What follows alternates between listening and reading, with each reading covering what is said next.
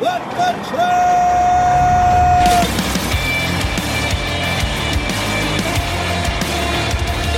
You are listening to What the Truck.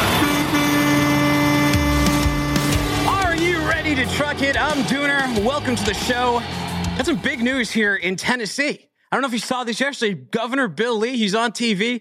I used to live out in Southern California. I used to love this place, In-N-Out Burger. We're getting one here. By 2026, we're going to have an In-N-Out Burger headquarters right here in Tennessee. They got some of the best company trucks in the road. And you know, in California, they banned all those like 2010 and older trucks. So, hey, bring that hot, beautiful fleet right down here to Tennessee. I'm looking forward to it. And that is if you still have an appetite after the pit in the stomach you had this morning when we all heard the FAA was shut down for like 2 hours. Was that like the first time since 9/11 every single plane was grounded in the U.S.? Fortunately, they got that back up. We don't anticipate a ton of cargo disruptions, but really curious and maybe a little awkward for Sec Pete over there. He just got done censuring Southwest about their problems with technology. Meanwhile, look what just happened with the FAA. A lot of systems outdated. Here's another disruption, by the way, to all the people online who are like, hey, I love trains. Why don't you just take the train? Well, here's a tweet from Sam Sweeney. He says, breaking, a travel nightmare is unfolding right now on Amtrak. Passengers on the auto train have been stuck on board for 29 hours, currently sitting in the woods in rural South Carolina. Passengers call the local police saying they're being held hostage. This could be like the plot of the director's going to be on in just a minute here, his next movie. Fortunately, after 37 hours and a pizza delivery and their train arrived from Savannah, Georgia. So finally, these people got off this thing. Sounds like an awful nightmare. I don't know. Ominous year. And also, folks, this is why the word disruption is absolutely the worst term in freight marketing. Don't use it. We don't want things disrupted here. Enhance, help, assist. On today's show, Candyland director John Swab will go deep inside the mind of the man who made the latest truck stop slasher movie. We're going to talk about that system crash more with Rachel Premack. She's also talking about supply chain finance transparency. We got T-Force Worldwide's Chris Steele to talk about the intersection of tech and relationships. Rooster and Supertruck are going to round things up with news of the weird and a little focus on Human Trafficking Awareness Initiative. I believe Human Trafficking Awareness Day is actually today. So let's tip the band and we'll get into things. Did you know that AIT publishes a global transportation market report every single month? So if your business needs information about air and ocean trends, carrier updates, economic forecasts, North American trucking, and customs clearance news, you can get all that and more in an easy-to-digest overview. Best of all, it's free to download. The next edition already came out. It was on December 7th. Go to AITworldwide.com and get yourself a copy. Now, I wrote about this in the newsletter. I gave you a review of it on Friday, but I haven't actually showed you the full trailer for this. So let's play the trailer, and then we'll bring the director up.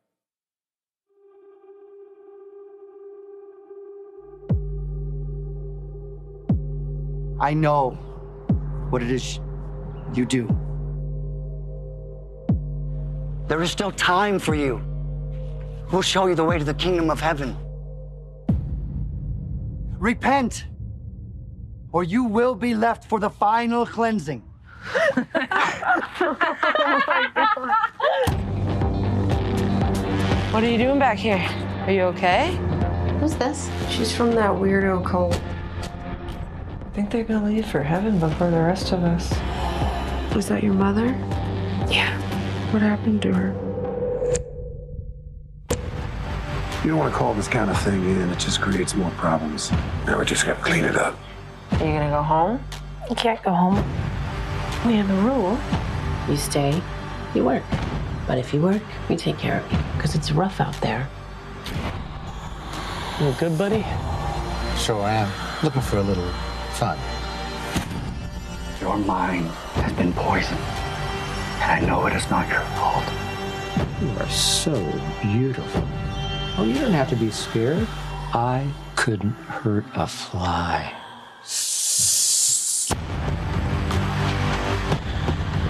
I am ready for you. Use me.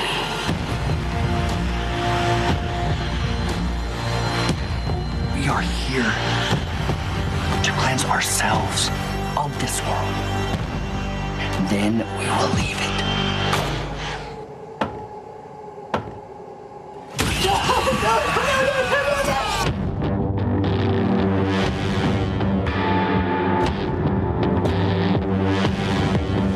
There it is, folks. Candyland is out now on video on demand, and here he is right now, the director, John Swab of Candyland. Thanks, John, for joining us today.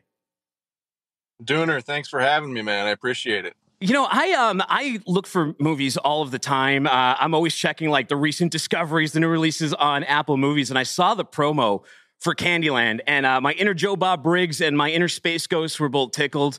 I was like, Freight needs another movie. You know, once in a while, like a positive trucking spin. We haven't had that in a while, but I'll take like a good B-cult movie. Beggars Can't Be Choosers. And you know what? I think you kind of knocked it out of the park with this one. Where'd you get the idea? I've always been fascinated with, subcultures, and I know a few lot lizards, and their story to me is always fascinating when I get to talk to them and hear, what their life's like. I don't know. It just it seemed like a natural setting for a horror movie. A lone truck stop on the road and kind of these lot lizards in their lives. So. Hey, where do you think, so this was a question that came up when I was talking to a couple of truckers that work for me. What movies do you think are better? Were the truck drivers the villain or the truck drivers the good guy? I personally like, I don't know. I like them all, man. But for your all's sake, I'd say when they're the good guy. All right. I like Skeleton because I like Lincoln Hawk and Over the Top, but I also like Candy Cane, Rusty Nail in Joyride. I love Candy Cane. Oh, yep. Fantastic. So let me ask you this. So you mentioned that you did some research. Some truck stop sex workers. How long have you, what kind of research did you do into that lifestyle? And what kind of considerations did you put in when you were casting the girls who played these parts? Well, my former life was as a meth, crack, and heroin addict. Oh, wow. So I would shack up with a few lizards now and then. And so I got to know them, on a personal level outside of their work. And I don't know, I got a feel for them as human beings, not just as, these sex workers or kind of, cast off to society. And I had a lot of empathy for them. So I guess that was kind of my research. And then when it came time to cast the actors, it was just important to me that they felt like real people and not like caricatures. So that the audience would have empathy for them and relate to them, I love the opening of the movie because, you can always tell, within the first minute if a movie's going to at least be, watchable, right? And I love the sort of soft filming you have. It had a very 70s style, that opening. And I love also that it was set in 1996. That was when I was a teenager, and it opened up with Porno for Pyro's Pets. That was a great lead song. How'd you pick that one? Well, my producer, who I make these movies with, we're both big music freaks, and it's super important to us. The music we put in our films. He represents Dave Navarro, who obviously has a close connection through Jane's Addiction to Perry Farrell, who's the lead singer of Porno for Pyros and Jane's Addiction. So we kind of looked to our resources, and it just seemed like a no-brainer. To set this film in a time and place. And speaking of setting, if you're doing a truck stop and you got to kind of nail it, right? And I thought you guys did a great job. What was that, the mountains in the background? Am I looking at Montana? Where did you pick the location? How'd you pick it? Yeah, that's Livingston, Montana. That's the Immigrant Peaks right behind it. And, I'd never been there. We kind of happened upon that particular truck stop. And once we saw it, we knew this is the movie. This is Candyland. So it was just sheer luck, really. The one disconcerting thing I found, although now I kind of like it because I can throw this movie back in the face of the Die Hard as a Christmas movie people. Why did you pick Christmas as a backdrop? Because there's multiple, not only is there people dressed in Christmas attire, but there's Christmas songs on the soundtrack. I wrote the movie over Christmas break a few years ago. And I think I finished the script on Christmas Day. So it was just kind of in my bones as I was writing it. And then it also just seemed like one extra cherry to throw on top of this thing to make it even more ridiculous and fun. This isn't your first rodeo either. One of your first films, or maybe even your first film, was Let Me Make You a Martyr. And I was looking through the cast on there, and I noticed Marilyn Manson. What was it like directing Marilyn Manson? Well, Manson's become a dear friend of mine, and was a childhood hero of mine. So getting to direct him was pretty surreal. So it was kind of a weird dream come true, a dream I never really had to have him in a movie. that just ended up happening. So it was a real treat. It was a pretty special experience to get to work with him and to continue to know the guy and learn from him. So who is easier to keep in line on set? Was it Manson or was it Billy Baldwin? That's a tough question.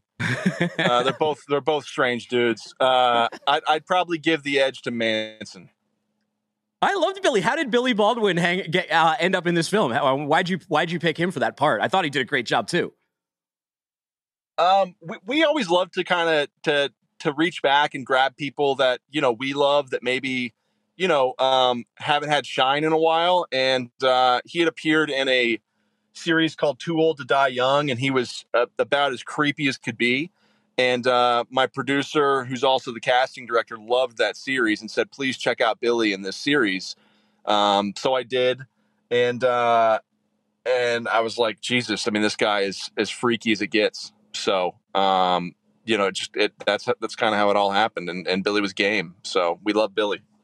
Wow. Hey, you mentioned earlier that you were kind of inspired by turning your own life around. Myself, I've been through rehab, dealt with alcoholism. And so I kind of understand your story there. How did you decide to get yourself back on track to start making films and point your life in this direction? The movie I made, Let Me Make Your Martyr, I was actually, I was still using then pretty heavily, and that was kind of around my bottom. And after that experience, life got about as bad as it's gotten for me. And, it was either stay the course and die, or change course and live. And, I kind of used, my creative aspirations in movies as a life preserver. So, I kind of jumped in with both feet. I met Jeremy, my producer on the last, ever since met Martyr. And we've kind of just been, we've become best friends and counterparts to each other and support systems. So, I've kind of used movies to climb out of the depths of addiction, not to mention, 12-step programs have helped me out a lot too. So, Well, hey man, a little cowbell for that. I love the story. A big thematic in that movie too is religion, right? And why did you decide to bundle those two? Is it just like sort of the dichotomy of the sort of heathenist lot lizard versus the sort of virtuous cult, or where did that all come from? For a movie, especially a movie like this, where you're trying to kind of go back to exploitation films and slasher films and make it feel classic and in a cult vibe, you kind of look for the, things that naturally raise eyebrows and cause disturbance. The two biggest being sex and religion. So when you put them together, it's just kind of a powder keg of creative opportunity and things to do when telling a story. It's kind of listed as a horror movie, but I took it almost more as a black comedy because of how over the top some of the both sexual and violent situations were. Was that the intent? 100%, man. And honestly, thank you, because a lot of people are like outraged and, offended or like, I'll never watch this again. But to me, it gets funnier every time you watch it. I mean, it is a comedy. I mean, Jeremy and I watch it. My wife watches it with me, and we hysterically laugh. There's times that, you don't laugh because it's horrible things happening on screen. But, there's a lot of humor in this movie to be laughed at if you'll let yourself. So I do look at it as it's got horror elements, it's got comedy elements, it's got drama elements. I mean, it's kind of a smorgasbord of genre. So, but definitely a lot of comedy. Yeah, no. Well, so you mentioned the feedback, and you've gotten some negative feedback from people who are outraged. And yeah, I would warn you, if you are bashful to these type of movies, you're not familiar with like genre films like these, then you might want to not pick this one up. But if you adore this stuff, you're gonna have a good time. But what are you hearing back from people? I looked on Rotten Tomatoes on like Friday, and this thing had like a 96%. Yeah, I mean, I say that people are outraged, but they're outraged in the sense that they're like, I love this, but I'll never watch it again because it me up. But then I'd say a majority of people, like we've had a lot of screenings and everybody comes out and is just in love with the movie. I mean, it's the best received movie I've ever had. And, I've heard a lot of people go back to see it in the theater or rent it and watch it multiple times to get the laughs out of the second viewing. So any criticism or like real vitriol has been very, very small. I mean, vast majority of people love this movie, and I hope everybody gets a chance to watch it and let themselves enjoy it. So, what's your favorite story from the set while filming this? That's a good question. I mean, the guy who takes out, the priest who visits our Remy, our lead character, and is killed by him. I don't want to spoil anything. Sure. He passed away not too long after the movie was filmed in real life. Oh, wow. And this was kind of a dream of his to become an actor. He was a doorman at a very famous music venue in Tulsa, Oklahoma, where I'm from, called the Cain's Ballroom. And he just got such a great look and energy and vibe about him that we started casting him in our movies. And this was his first real role with a lot of juice in it. And he really just did so well as that priest. He's so creepy.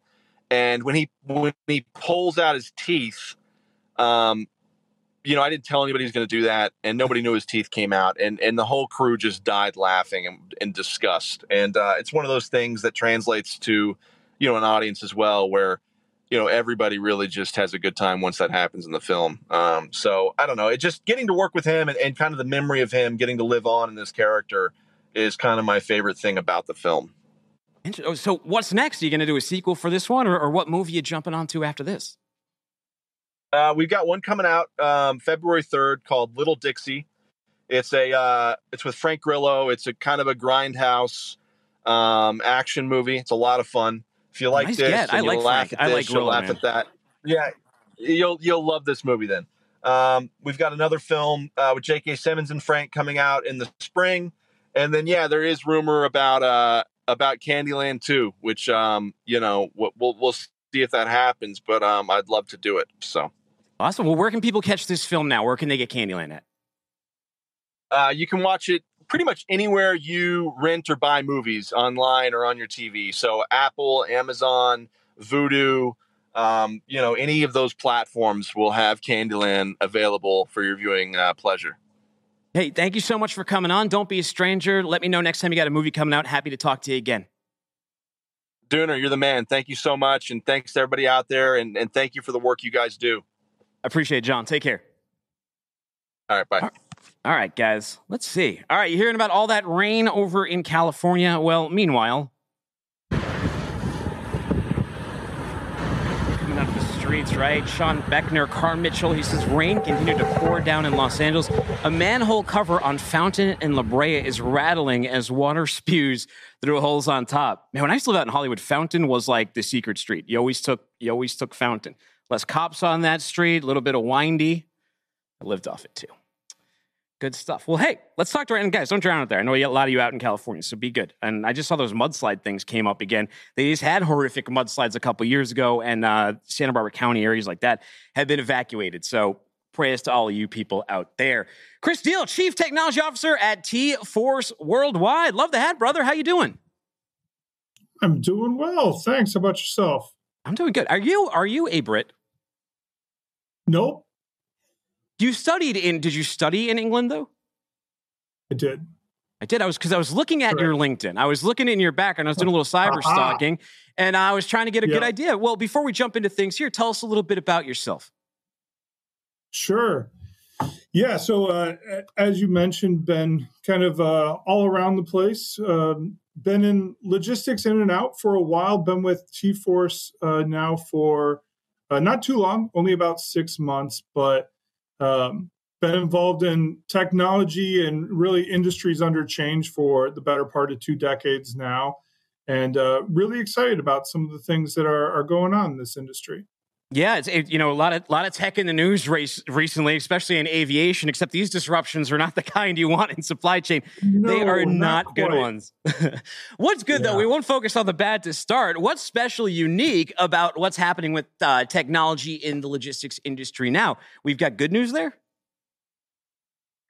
I think we can have some good news there. There's a possibility of maybe a cautionary tale, but when I look at our industry right now, it really feels a little bit like retail banking did maybe a generation or two ago, where they had this really customer-focused, relationship-driven service play, and then it very rapidly changed this kind of cold and consolidated volume play. And that drove a lot of people away. It made people really crabby, and satisfaction started to go down, right? So we got these secondary markets coming out of that from things like self-directed investing. And I think worst case scenario, we could see something really similar, right? Because there's stuff going on that's driving depersonalization of the industry, whether that's governance and compliance, whether that's consumer protection or data privacy. There's the sexy stuff like the self-driving trucks. There's just simple cost things like automation and connectivity. But the common thread is that they're taking people out of the equation. And that can be great, right? It could be fantastic because we can redeploy capital in more interesting ways, but it could be really dangerous because once experts are out of the picture, once people aren't necessary, you could see that commodity play that turns into more of a self-directed on-demand thing. For tech, I think a lot of the value comes right now in data-driven decision-making and more complex and responsive advancements like rate generation, communication between your shippers, brokers, insurers, carriers, the rolling stock, and even sometimes the loads themselves. And that's pretty exciting, although there's not a great standard yet for that across the industry, although I'd say demand is rising. So that and automation, automating payments and warehouses and carrier communication and claims and even the operation of the vehicle, right? Self-driving trucks are a big thing. And there's just changes coming from every direction. So it's not really clear yet what's going to be the thing that sticks, but you make a good point. Disruption. You make a good, one thing that is very in vogue right now is ChatGPT, right? Everyone is like, oh, look, it wrote an article for me, or it summarized this, or it wrote some code. And it's great. Yeah. I love tech. I don't want to sound like a tech hater, but there's also like a very sort of cautionary thing going on. And I sit there very weary because where's the oversight? Where's the accountability? With humans, you still have that. And that's been a concern, especially in freight. When you have the tech weary or the tech haters, they always say, tech schmack, this is a business of relationships. And I think the tech side says, of course it is, but we need to augment those relationships with tech. So how do you do that? How do you augment those relationships in 2023? Yeah, I absolutely agree with you. And I think that, the companies that are going to grow and thrive are the ones that find those ways to use the tech to support the relationships and to augment them. What we're seeing, one good example is, an increase in an ability to provide advisory services, to customers based on data that we're bringing in and analytics that we're able to perform.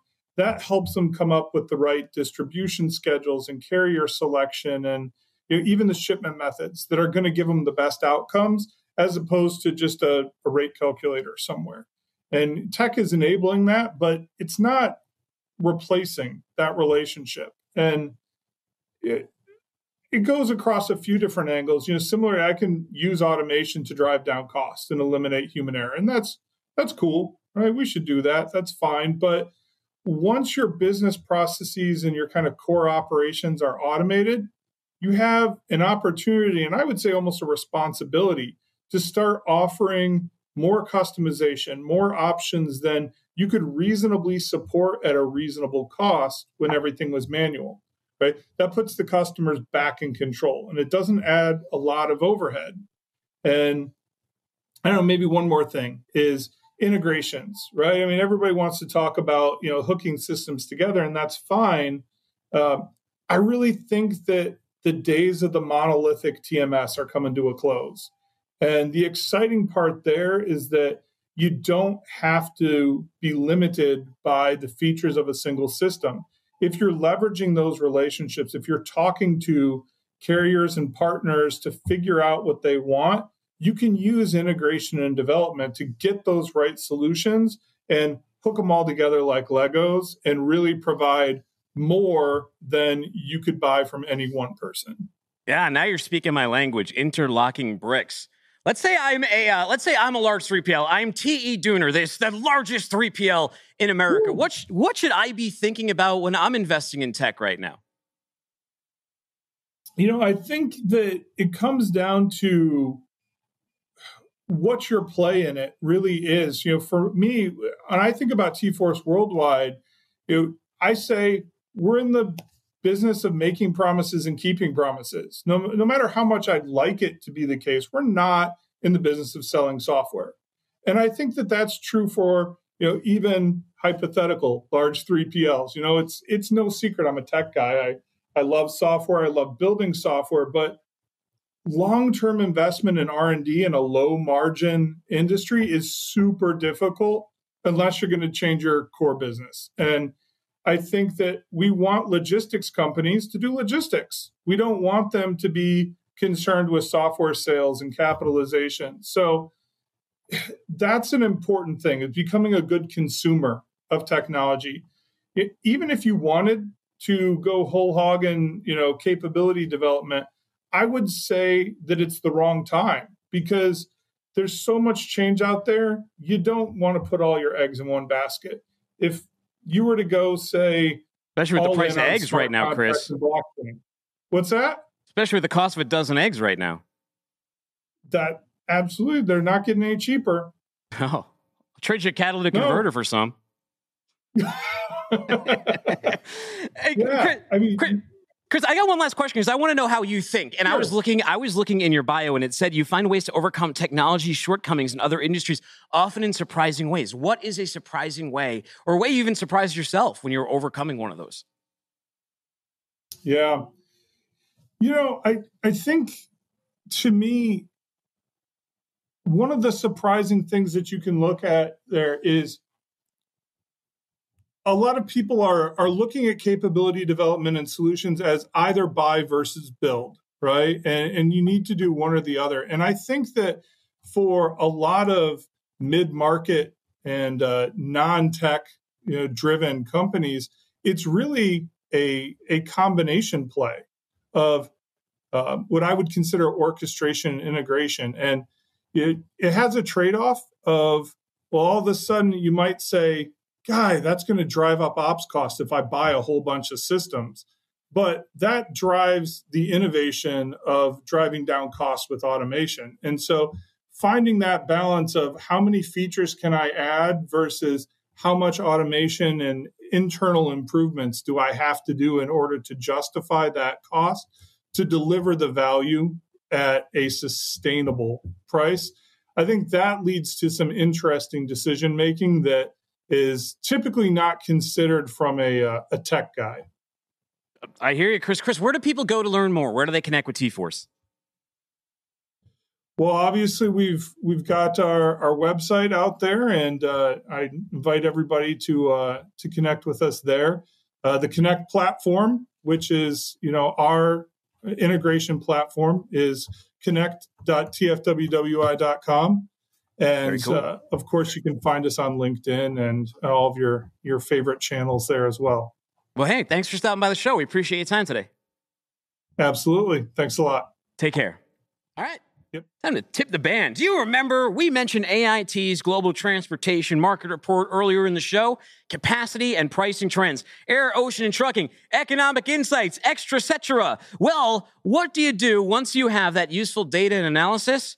You turn insights into action, right? Partner with AIT's global network of subject matter experts, and they'll design a supply chain solution tailored to your needs. Get started today at AITworldwide.com. Now it's time for the lovely Rachel Premack. She's the editorial director over at FreightWaves. And weird morning, Rachel. Woke up to all the planes being grounded in the United States of America.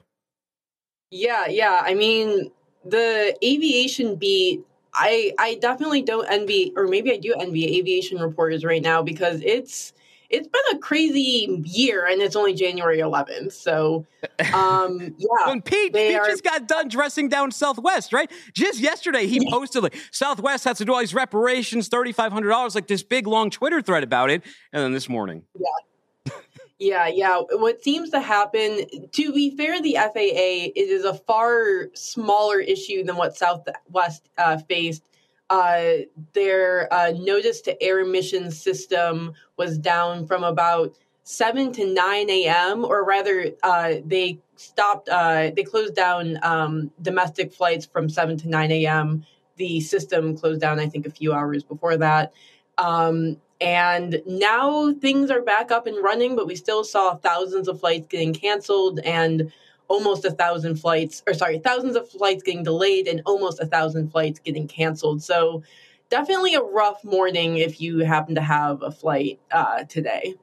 Interesting. So any impact, I mean, today it was really scary when you first hear this. Fortunately, by like 9:30, I think they had the system back up online. So we're only talking about a few hours of downtime. Any other than like a million calls at all the brokerages across America, any other disruptions to freight by panic shippers? I'm sure just because, as we know in the supply chain, one sort of cancellation or one sort of issue can cause a ripple effect where you have one thing getting pushed off and that next thing getting pushed off and so on and so forth. So I could definitely see some issues in the air cargo world just from these 2 hours of delays, just because, as we know, air cargo isn't just flying in cargo planes, it's also flying in the belly of those passenger planes. So definitely likely that we saw some minor sort of ripples and disruptions that I'm sure some freight forwarders are dealing with as we speak. The employment dominoes are falling down left and right, Rachel. We had Amazon with 18,000 workers. Salesforce had like 10,000. There's been a bunch. And just a few minutes ago it was announced that Flexport had another big layoff. Can you tell us about it? Yeah, so we've been seeing, speaking of freight forwarders, we've been seeing lots of logistics companies have to announce layoffs in the past few months. And Flexport announced today that's laying off about 700 people, which is equal to around 20% of its global workforce. So pretty big layoff. They're saying the slowdown in global trade and also having more automated systems, that means that they need to and can reduce their total employment number. So yeah, it seems like it's both as a result of these macro conditions, as well as they managed to automate it enough that they don't need as many people. I kind of get the impression through the size of these firings that a lot of companies, sure, there's economic headwinds, but a lot of companies are just using it as a good time to correct. They're using it as a smokescreen. Anytime the big guys drop a bomb too, it becomes easier and easier to start throwing people out of the boat. For those of you under these bigger companies and down, a little concerning out there for all of us. I guess the one good news, Rachel, is like, isn't unemployment still like 4%? So, I mean, if they throw you out of the boat, maybe there's another job. Yeah. I mean, I believe that companies are still really looking to hire people. It's kind of funny on the journalism side.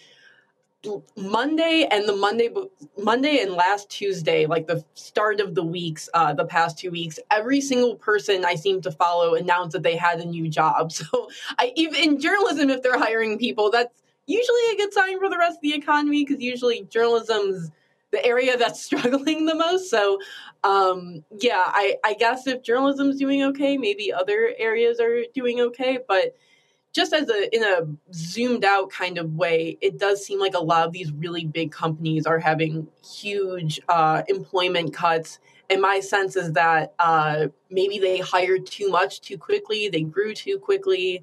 A lot of places had unusually high demand from 2020 through 2021.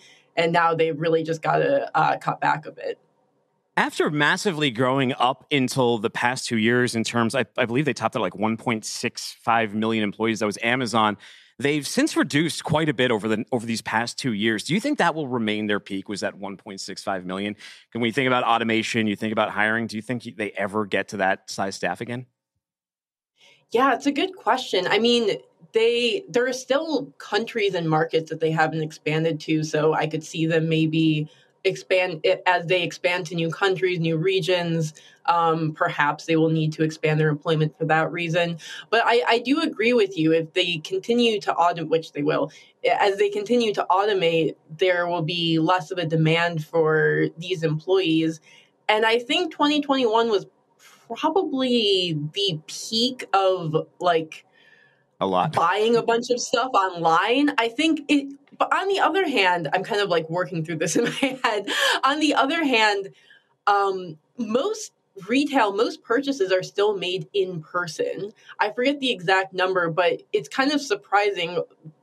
Still, the majority of purchases are made in person, not online. So I think especially as grocery delivery and those sorts of those types of online ordering and online retail grows, I could even see Amazon blowing past that 1.6 million mark, just as, especially I think online ordering for groceries continues to grow and grows into other regions. I love delivery. I mean, I only get online delivery more and more because, I mean, ironically enough, for someone who has a very social job like this, talking to people all the time, I have wicked bad social anxiety, like just strangers going there. I don't know. I prefer, like, you know, like when DoorDash comes to the door, I'm like army crawling, peeking out like the side of the window. I don't want to like yeah, you know the feeling. I think like our like, especially anyone younger than me, we've all kind of been like socially ruined. I don't know if the pandemic helped very much. Well, one other trend line, and I know you're covering in this may be in the next modes, is can you just touch a little bit on the supply chain finance transparency? What's going on there? Because money is going to be an issue this year.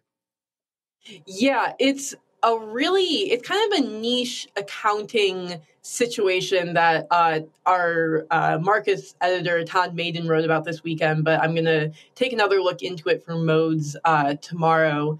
What's going on is that there's this accounting tool that big companies can use in order to delay when they pay their suppliers. So let's say you're Walmart, you have a payment out to, I don't know, Joe's Apple Farm, and you have a 60-day payment, but Joe's Apple Farm wants it on day 5. Through working with a bank, Walmart can offer payment on day 5, even if they only pay off that bill on day 60. And it's a really interesting tool, basically, for large companies to improve their cash flow, still get the money to suppliers in a timely fashion. On the other hand, if a supplier does take out the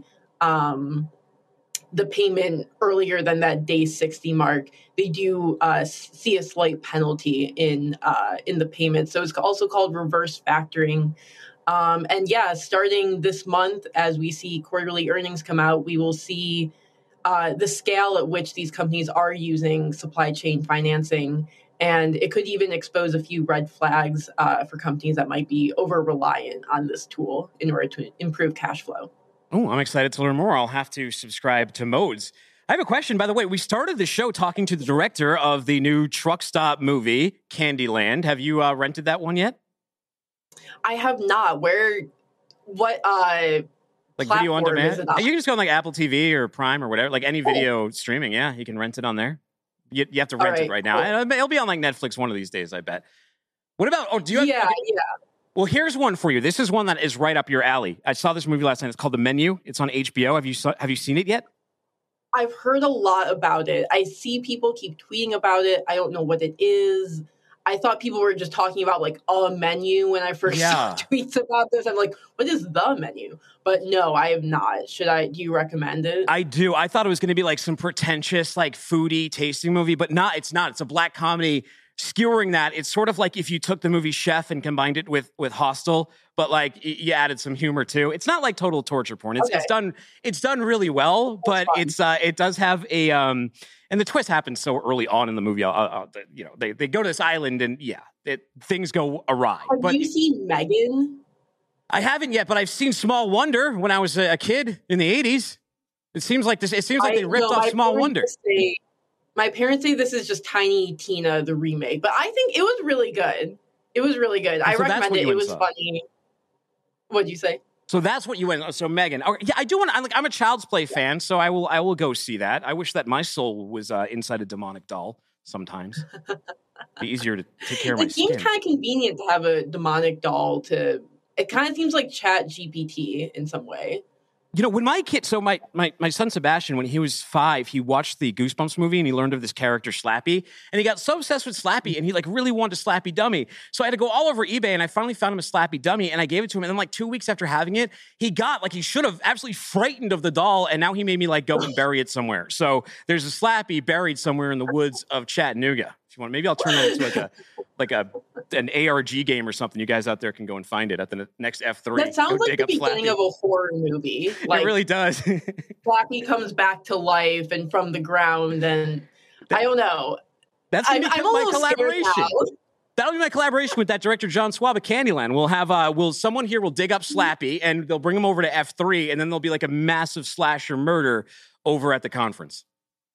Next week when we're all in Chattanooga, I think we should figure out. I'm gonna make sure I don't go near that woods for sure. Oh yeah, stay away from the woods. They're haunted woods, but you know what you can't stay away from? You can't stay away from trivia, Rachel. And I went younger. This time. I went down to Generation Z. And I think you might know this one. It is trends. You may have leapfrogged mine, but we'll see. No. You are a trendsetter. I've seen you use this term before, and I think it's right in your wheelhouse. When someone adds the phrase "no cap" to their sentence, what are they saying? They're saying like, "I'm being serious." Yes. Yeah, Rachel. There's the comeback we needed today. She's back on the board. Back to her winning ways. You gotta do the millennial, Gen Z, Gen X. It's not gonna work. Yeah, it's not gonna work. Yeah, a little too crusty for you. It's for crypt keepers like me and these next guys coming up. Well, Rachel, thank you so much. Everyone, go subscribe to Modes. We appreciate your time today. Yeah, thank you. Take it easy. All right, we got Rooster. Wait. There we go. And Super Trucker. I'm just going to use that sound effect for you until you give me one of your own, Justin. Sure, thanks. What do you think you need? A horn? Better than 2 cars crashing into each other. That's true. Justin, or Rooster, let me ask you first. Did you watch Candyland yet? I know you wrote a preview on backthetruckup.com. I've been up your ass about it, but I'm not sure if you actually did. I've not gotten through all of it yet. I tried to watch some of it last night, but got distracted by some other stuff around the house. But so far, it's up there with the good truck stop movies. You got to have your taste in it. But yeah, it's we need to see more. We need to see more truck stop movies. It's been about 20, 30 years since the Smokey and the Bandit and Monster. There's this monster truck movie called Monster Man, where Monster Man, you ever seen Monster Man? He drives around killing people. It's kind of a ripoff of Joyride. Justin, I don't think you even watched Candyland, did you? I haven't seen it yet. My son's always in the room, so we're not putting that on the TV. They're disturbing. What is my favorite thing that I've bought for myself is just like Bluetooth headphones for the couch. Because my boys are 6 and 8, and I like to listen to things loud at night. So I got like the Sony Pulse headphones. They connect right to the PS5, no connection or anything. Once the kids go to bed, I throw those on. I can watch the most disturbing content as loud as I want, and it's just bliss, boys. Well, there is a very serious side to this. That was a black comedy that looked at actually an aspect of human trafficking. I mean, sex work is an aspect of human trafficking. Today is National Human Trafficking Awareness Month. And it's weird to say like celebrate, right? Like, yay, like not to celebrate, but I guess to commemorate. You guys spoke with CVSA, right, about their Human Trafficking Awareness Month. Tell us a little bit about the issue and what you guys learned. Justin, let's start with you. Yeah, so basically anyone can be a victim. It doesn't have to necessarily be, the sex workers that you see at the truck stop parking lot. It can be, middle income or upper middle income families that, pimp their kids out online. It was a really heavy topic. And my main goal with talking with them was to find out what are the signs of human trafficking, things that drivers can be looking out for that you don't necessarily notice at first glance. And then the steps you can take. So things like control, if you're in line at the truck stop and you see somebody put something on the counter for someone else to pay for them, that's a sign of, human trafficking. Vehicles that aren't where they're supposed to be. So we can't stand RVs parking in truck stop parking lots, but that's, that can be a sign of human trafficking. RVs? They have cases. They have cases where, somebody has a victim in the RV and they have an ad online. Kayla called it a truck stop special. Yeah. That's really what they call them. Wait, so it's like a pimp. It's like a pimp human trafficker like bus, and then the women are inside. Okay. Yeah. And we professionally use the term lot lizard, but I asked her, like, what are the numbers that you think, if you see somebody out there, what's the ratio of somebody who's out there for themselves versus somebody who's being trafficked? And she says, like, the study she cited, it's like up in the higher 90%. Interesting. Yeah. Rooster, what did you learn during this conversation? Unfortunately, it's very disproportionate toward women. Men and children are also trafficked for, labor, for commercial sex. Finding these red flags is very important. Like Justin said, people not coming home at night, seeing new tattoos on people, bouts of crying, depression, exhaustion, of having too many unknown adults or on your social media could be a part of it. The problem is human trafficking. There's a lot of money involved in it. It's $15.5 billion. It's horrifying to see that. There's 20 to 40 million people around the world that's trafficked right now. It's not something you really want to talk about out in the open, but we have to start looking at this. It's a scourge. It's a scourge in the logistics industry with human trafficking. And the conversation we had with Kyla Lanier from Truckers Against Trafficking and Jake Oliveira with CVSA, it was a lot of information they brought to us about this, and how this affects people's lives, especially those 18 and older. 18 and younger, coming in from foreign countries. You always see it on the news, everybody coming in across the Texas, Arizona border. I mean, a lot of those people are being trafficked. Interesting. Well, Justin, what did they tell you about? How can you do, like, what can a truck driver do? What do you do if you see this occurring? She said, if you see something and you absolutely know it's a crime, call 911. She's like, just right off the bat, call 911. Don't say you think it's prostitution. Say you think it's human trafficking. Like, that's step number one. If you have any suspicions, they said contact Truckers Against Trafficking. They gave us their 1-800. Of course, I don't have it on me right now. It's their 1-800 number. It's in the podcast notes.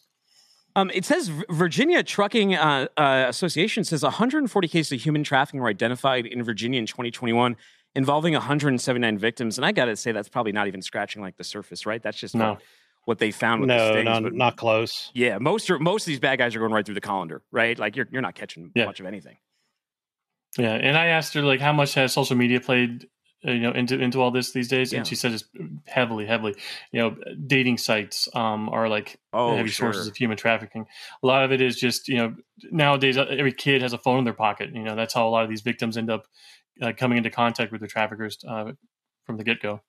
Well, hey, they talk all about this on today's Back the Truck Up podcast. Go look that up wherever you get your podcast in. Obviously, very serious issue. I believe something like 40 million people are still in slavery around the world, and that's only getting worse. I mean, if you look at cobalt mines and stuff, it seems like we're just offshoring slavery and looking the other way, but that's a topic for another day. Boys, you ever have this one happen to you? Look at what happened to this person's Tesla. You know how rainy it is out in California. Someone's trying to get home through the rain, and they got their Tesla even more wet. This is from Pasadena Fire Department. PFD and PPD were on the scene of the 700 block in West California. A Tesla driver hit the accelerator instead of the brake, and he drove straight through a wall and into the pool. Inside the car, he had another adult and a child. You guys ever do anything this stupid? You ever hit the gas instead of the brake? I've never mixed up the pedals before. I may have slipped my foot off the clutch and grabbed a gear by accident, but never mixed up the pedals before. Rooster, what about you? I think they should revoke your CDL if you've messed those two up. Yeah, it unfortunately does happen. You see those pictures of people going off the edge of the rest area and down the hill, but it's kind of rough, and you also, you don't want something like this to happen, and especially with, children involved with it. You don't want them to get injured or, possibly, lose their life. And all right, stop being so serious, Rooster. It's a great picture. Should they keep it in the pool or not? Justin, how about you? Would you keep that in the pool? Stop being all somber on me, Rooster. Jesus. I don't want to know how they get it out of there. They're gonna have to get a crane, not just a tow truck. I would think so too. Scoop that out of there. I grew up in South Florida, so this stuff happens more than you think. Elderly people, they mix the pedals up and they smash into Starbucks. That's probably like a monthly occurrence in South Florida. Well, how about here? Look, here's something you could probably prevent if you're not an idiot. And I don't think we've sent you out to start dancing on the side of the road. Look at this clip right now and tell me why this is a stupid way to make a TikTok. We got these ladies dancing right here in the break. Look how close that is. That almost blew her wig off. By inches. And so first of all, that driver probably wasn't paying attention, which is why he drifted out of the lanes. And if he hit them, he probably wouldn't have even felt it. It's that the weight of the vehicle versus a human body, the truck's not even going to flinch. Ooh, you ever buzz the tower on someone that close by accident, Rooster? No, I haven't done it like that. Over in Connecticut, one of the interstates over there, the lanes were so close that we were hitting mirrors, but not purposefully tipping to run somebody over. I mean, this is like, we've interviewed several people who have hit someone while they've been driving a truck, right? I mean, it is absolutely devastating to the psychology of many of these drivers when this happens. Like, you're not just going to lose your life, but you're going to mess someone else's life up too. Like, this is stupid. Use a green screen if you want to dance like that. Yeah. But TikTok's well, TikTok is. I don't know. You think they're going to ban? Do you guys think they're going to ban the TikTok? No, it's the genie's out of the bottle at this point. There's too many people using it. Can you, Rooster? Can you put the toothpaste back in the tube? Have you figured out a method yet? We need to check Nancy Pelosi's stock holdings, see how much Instagram she's holding. That's the major competitor to TikTok. So if she's holding a big chunk of Instagram, I would be worried. Wouldn't that be Meta?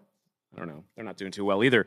Anyways, let's take a look at this one. Here's a mistake maybe you two guys could have made. You know how it is. You're driving down the road. Car comes out of nowhere. Roll this tape. WVLT8 reports that this was near us, Sevierville, Tennessee. A semi-truck crashed into a yard at that home on Snap Road. Home security footage rings. They are the greatest blessing ever to content creators. According to a report from Tennessee Highway Patrol, that 2015 Freightliner driven by Brent Waldrop was traveling westbound. Well, Tacoma was coming the other way, driven by Michael McGorrick. This guy tries to avoid him, and he ends up going all the way through this person's yard. Fortunately, nobody was injured, although that hit every branch on the ugly tree on the way down as he goes off the side there. My question to you guys is, that looked like a pretty long drive. Why wasn't he able to stop in time? The way that trailer's bouncing, it looks like it was empty. Plus, he's on grass, so your tire is going to lock up. He did a pretty good job threading the needle between those trees, but that drop-off was there waiting to catch him. Exciting stuff. Rooster, you ever have a close call like that? What is the biggest jump you've ever taken a rig with a trailer over? Pretty big speed bumps, but nothing like that. According to what I could find out about the situation, if you notice the road is kind of fresh. The road was, I believe, being paved at that time, and when that Tacoma came in, it was not enough room on the road for the truck, so the Southeast Freightliner truck went off the road momentarily. Driver overcorrected to get back into the lane, and that caused him to slide on that fresh asphalt into the yard and off the edge of the driveway there.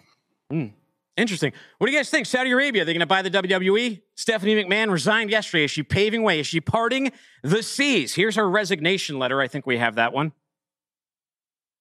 Guys, what do you think, guys? It's sad. It's an American institution. It's always been a small family company. I have no idea what the Saudi investment firm is going to turn it into going forward. Interesting. Okay, what about you? Do you have an opinion? Do you have an opinion, Rooster? I don't know. Rooster, you got an opinion? It's going to be interesting to see. A lot of people hate the Saudi Arabia investment firm because of the ties to human rights violations and the Khashoggi killing earlier a couple of years back.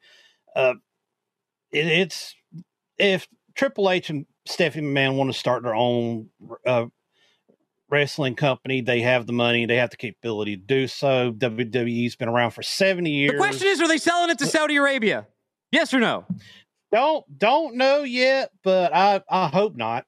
I hope not too. Big news. It would be good for AEW. I don't know what that would do for WWE. Hey, thank you guys for joining us. I got to throw a promo out here for sales and marketing. Go check those guys up on backthetruckup.com. See you later, boys. Check it out. Sales and Marketing Summit coming up. Sales and Marketing Summit is coming up. See you later, guys. See you later, guys. Sales and Marketing. See you later, guys. Sales and Marketing Summit is coming up. Let's roll the tape. Mario, you know we're not together anymore. Wait, y'all know each other? Here we go. What are you talking about?